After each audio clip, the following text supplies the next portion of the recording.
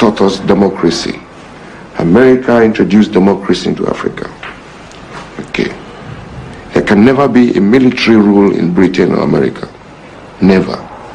They will not accept it because in their culture, they know that the soldier has his place in the society, and everybody understands that.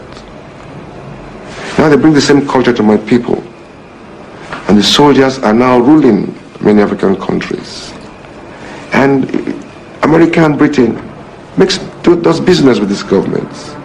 But these governments cannot be legal governments because they are military governments, which they cannot accept in their countries. So that cannot be fair. These are the kind of things we're fighting about. Africa has to improve by its own methods. After the civil war that happened due to the pogrom that took place in the northern and southeast region, Yakubu Gowon came out to give his infamous statement. He said, "No victory, no vanquished." He meant to say there is no clear winner and there is no clear loser. That particular statement can be relatable to the situation of Nigeria. We are still at a stalemate for years. Due to this stalemate and economic challenges, social and political challenges we have and we're facing in the country, some youth have started vouching for a military regime. They believe if the military take over, the country will be a better place to live. But that is debatable. I believe it is up to us to debunk such theories. And that is why, on this episode today, the Other Guy podcast, we are going to be talking about why a civilian government is better than a military regime. And we all know that we've had a military period in Nigeria down from 1966 to 1999. We had a period of tyranny. So today I'm here with Anne, and we're going to be talking about why the civilian government is preferable to a military regime and why you should debunk theories as such.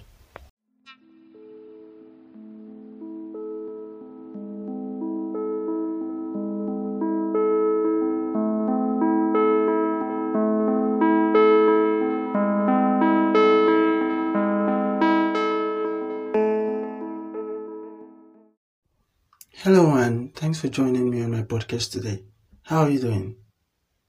Hi, Harry. Good day. It's a pleasure to be here. I am doing very well, thank you. How are you doing? Well, Anne, it's also a pleasure being here with you. I am doing very, very great. If we take away the problems we have in the country, or we can take away the things I'm facing, the financial challenges we're all facing in the country, then I can say I'm feeling very, very great. So, Anne, how do you feel about the current situation of Nigeria? Do you feel optimistic? Nigeria, my country. It is sure devastating. It's nothing to write home about. It's like a bad page in a novel. You just cannot wait to flip past. When you feel you've seen it all, when something is so bad, you trust this just has to be it. This just has to be the end. And out of nowhere, worst arises, showing its ugly head. Whatever dream you have is squashing it. That kind of feeling is sinking. In fact, the current situation in the country makes our basic human needs unreachable, given the current hike in everything. I mean, when the very basic is not of reach, how can you not speak of comfort? When there's no hike in income of the people, you go outside every day, you keep purchasing things at higher prices, and your salaries are not being increased. Not to even speak of the insecurities. In the face of all of these difficulties, my dear, I tell you, it shields optimism from coming in view. But, right behind all of these thoughts, right behind all of this sapa and suffering and all of that, there's this other feeling nagging behind. Telling you this cannot be the end of our story now. There should be better pages after all of this, like a relief from these terrible heartaches and all of that. Yes, actually, hope is what it is called. No matter how little it is there. And for me as a person, I am sure keeping it alive. I have decided to take each passing day as it comes, looking forward towards a better day. I am optimistic. No matter how tiny it is, I hope Nigeria gets better. Yeah, I like that feeling, and you're right. Behind all this sakpa, there's this tiny light at the end of the tunnel we are walking towards. We just feel we're going to wake up one day and find a pleasurable Nigeria, a country proud to have us as its citizen, a country where we will toil and toil and toil and become a greater nation. And with subsequent coups in Africa, some people have considered military rule as a possible solution to the country's current challenges. What is your disposition about this, Anne? Ah, military rule, you say? I agree about the challenges that warrant us throwing away our freedom, that which our forefathers fought tirelessly to regain from the same military rule. Nigeria has had a long history of coup with 8 coup attempts, 6 of them being successful. Then I think, yes, and 2 failed attempts. That was in 1976 and 1990. But since 1999, the country has transferred power through democratic elections, and that has helped usher in greater stability. However, in the African continent, there have been quite a significant increase in coup in the last 3 years, with military figures carrying out takeovers in Gabon, Niger, Burkina Faso, Sudan, Guinea, Chad, and Mali. I think the latest power grab in Africa was the one in Mali, yes. And it has raised concerns that the progress towards greater democracy could be backsliding. But before we dive deeper into all of this, a little definition for our young listeners would be appropriate. Well, according to the Oxford Dictionary, a coup refers to a sudden, illegal, and often violent change of government. It is an attempt by the military or other elites within the state apparatus to take over the act of governance. For a coup to be successful, it lasts for at least 1 week. Yes, for 1 week. That's the only time you can say, yes, a coup was successful. As I mentioned earlier, Africa has experienced 7 coups since 2020, with Niger being the latest.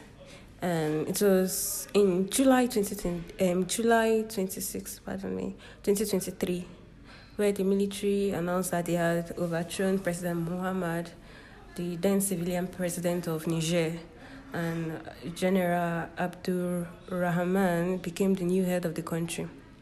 One thing that is so funny, despite the ECOWAS intervention, like all of which ECOWAS is saying, they've decided to draw a mark on sand and all of that, they're ready to intervene.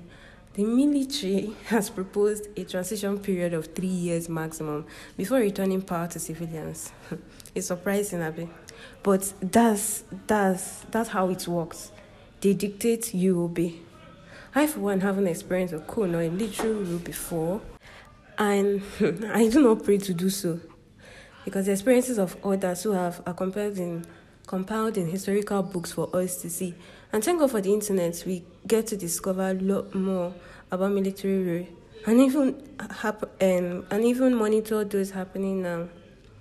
With all of the dread associated with military rule, I do not think it would be a second option to any country's agenda. Well, there are certain factors, according to the African Union Peace and Security Council in 2014, that unconstitutional changes of government often originate from. They were listed as, deficiencies in governance, along with greed, selfishness, mismanagement of diversity, mismanagement of opportunities, marginalization, abuse of human rights, refusal to accept electoral defeat, manipulation of constitution, as well as unconstitutional review of constitution to serve, narrow interest and corruption. Like, corruption should head all of this. Corruption is like Oga of all of this. Well, If you place these factors alongside the challenges we face here in Nigeria, you'll notice that those who think military rule befits our current situation is not far-fetched. But either ways, coup is not what should be on our lips in this era. Research has shown that coup attempts in the past decade have had a far higher success rather than those of previous decades. So while coups are becoming less frequent around the world, they're also becoming more effective. Like, yes, it's becoming so strong that even if it happens, there is no way they are backing down. No, yes, because let's take the case of Mali. It's a clear example. It shows the difficulty in reversing a coup once it has taken place. It's a lot though. Is that what we want to sign up for? Where our fundamental human rights will be snatched away from us. I do believe this is not what we want for ourselves and our nation. Military rule is a big no. Yeah, it's true. One of the major challenges of a military government is that under military rule, your fundamental human rights are not valid. You are like an invalid citizen under an invalid government. So a military rule, a military regime has its fair share of problem. So, Anne, I want your personal view on this. What do you think are the benefits of a civilian government? Well, the benefit of a civilian government is enormous. Yes, it is, despite the challenges we think we face. For starters, the freedom of speech we enjoy. Like, you are free to express whatever opinion you hold without fear of being hurt. But please be guided by this. I do not mean defamatory messages, because if you defame a person, it is punishable by law. Let's take, for instance, this is your podcast now. You can come out and speak about whatever is happening around the world without fear. So that alone, that freedom of expression is one great benefit. And that is the freedom of movement. You can wake up anytime, any day, and move about freely without fear of restriction. Well, you can also say our fundamental human rights are intact. The right to vote and be voted for, the right to life, the right to fair hearing, and all of that. Then another benefit is the presence of a constitution. Like, everything we do is guided by the constitution, as it contains the law that governs us. Yes. So whatever we do, we make reference to the constitution, so we'll be guided. Then you talk about the independent judiciary, where elected lawmakers are meant to disburse their activities without interference from the government. And whatever judgments pronounced by the judiciary must be followed by the government. Another interesting part is that the judiciary can actually impeach any sitting government from one thing. Like, immediately they notice some faults in you can be impeached at any time. Another area we should look at as a benefit is separation of power between the three tiers of governments. That is the federal, state, and local governments. Each government with their constitutional supremacy over their given geographical area. Like, every government minds their jurisdiction and sought ways to make it better. In civilian governments, I would like to say that the armed forces are under the government. Yes, they are answerable to the government. This is more like a guide to their actions in carrying out their activities and to create a limit for their action. And as such, every citizen is accountable for. You cannot just go on the street and gun down a civilian and go unpunished. No, you face the consequences. The presence of law enforcement agencies, which help maintain laws and orders, punishing offenders as well, is another great benefit. And I think the decision-making process in a civilian government is not rushed and rapid. Like, let's say in the military rule, where decisions are made by one man, like one man just come, assume a position of conqueror as the champion, and just decide a thing and to come to pass. In a civilian rule, the Senate approves bills after multiple hearings and much deliberations. This avoids rash decisions as well as waste of public funds. I think we should stop here now, not limited to all these I mentioned as some of the benefits of a civilian government. Yeah, the decision-making process under the civilian government is far, far better than that of the military government, because under the military government, the decision is truly down to one man, that is the supreme leader of that particular government. But under civilian rule, things are far, far different. And under the civilian government, we have rights that we can hold on to. So, Anne, what do you think are the challenges of the civilian government in Nigeria, and how do you think they could be overcome? Having said all of this, it's often said that whatever has an advantage also have a disadvantage, same as the civilian government. The civilian government have their drawbacks in Nigeria. We can say it's a little overboard, but it is there. One major challenge is corruption. Like, it pervades the daily lives of Nigerians. Many government institutions do not adequately engage with citizens or even the private sectors, and as such lack the capacity to carry out their mandates. Like, the government creates, malicious ways that accommodate their selfish reasons. Another challenge is the unhealthy political competition between rivalry parties. I say unhealthy because of the extent to which these political actors go to achieve their aspirations. They go as far as even engaging the armed forces that are meant to secure lives and properties of citizens. Then you have to look at the irregularities in resource allocation, and you take another look at misinterpretation of the constitution to fit the desires of our elite. Like the independent judiciary that is meant to be independent. It's actually dependent on the government of the day. In fact, I should not be enumerating this. Corruption should be the group name for all of this. Let me just lay the challenges down. Well, yes, I believe there are ways in which we can come out of this. There are ways. There should be a way out. There are definitely ways out of this. The Constitution is there as our guide. That which is stale should be reviewed. And we should, if we feel the orders are not stale, we should stick to it and follow it. Another thing is the judiciary should be allowed to function independently. Let them breathe. Allow them do what they know how to do. Same goes for the armed forces. They should be allowed to uphold their pledges and disposing their duties instead of being cartoon characters to political actors.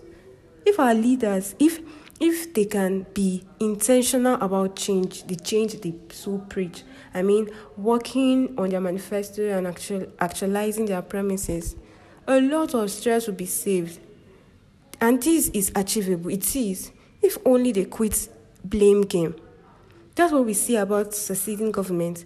They get on the seat today, and tomorrow, the next thing we hear are lamentations of how the past government did this or did not do that, and all of that. So much complaints. Everybody insisting they have inherited a bankrupt country and all of that. It's sure very tiring. If they just quit all of this and be intentional, I think it would be better for all of us, yes. Another thing is, the citizens are not left out in this journey of a better working government. As Nigerians, we know the rules and regulations. Let's do well. Let's follow them. Yes, we know the country is difficult. The economy is not smiling. We are all going through a lot right now in our daily struggle. But in all of this hustle and bustle, we should do the right thing. Instead of biting at every government that comes by, what you have to do is pray for them, and above all, keep the hope alive. This will go a long, very, very, very long way in sustaining our sanity. Thank you.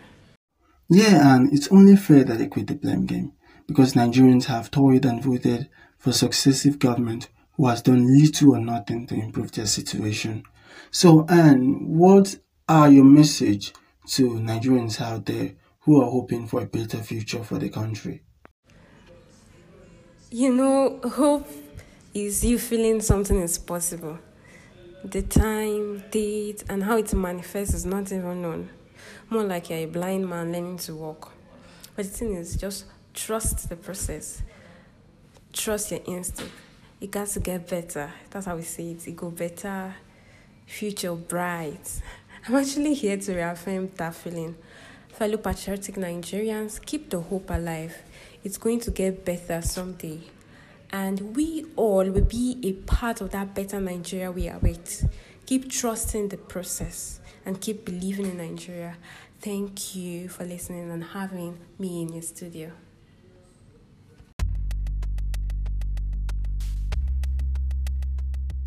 Thanks, Anne, for this beautiful episode. It is so informative, and I hope to have you back on our podcast next time.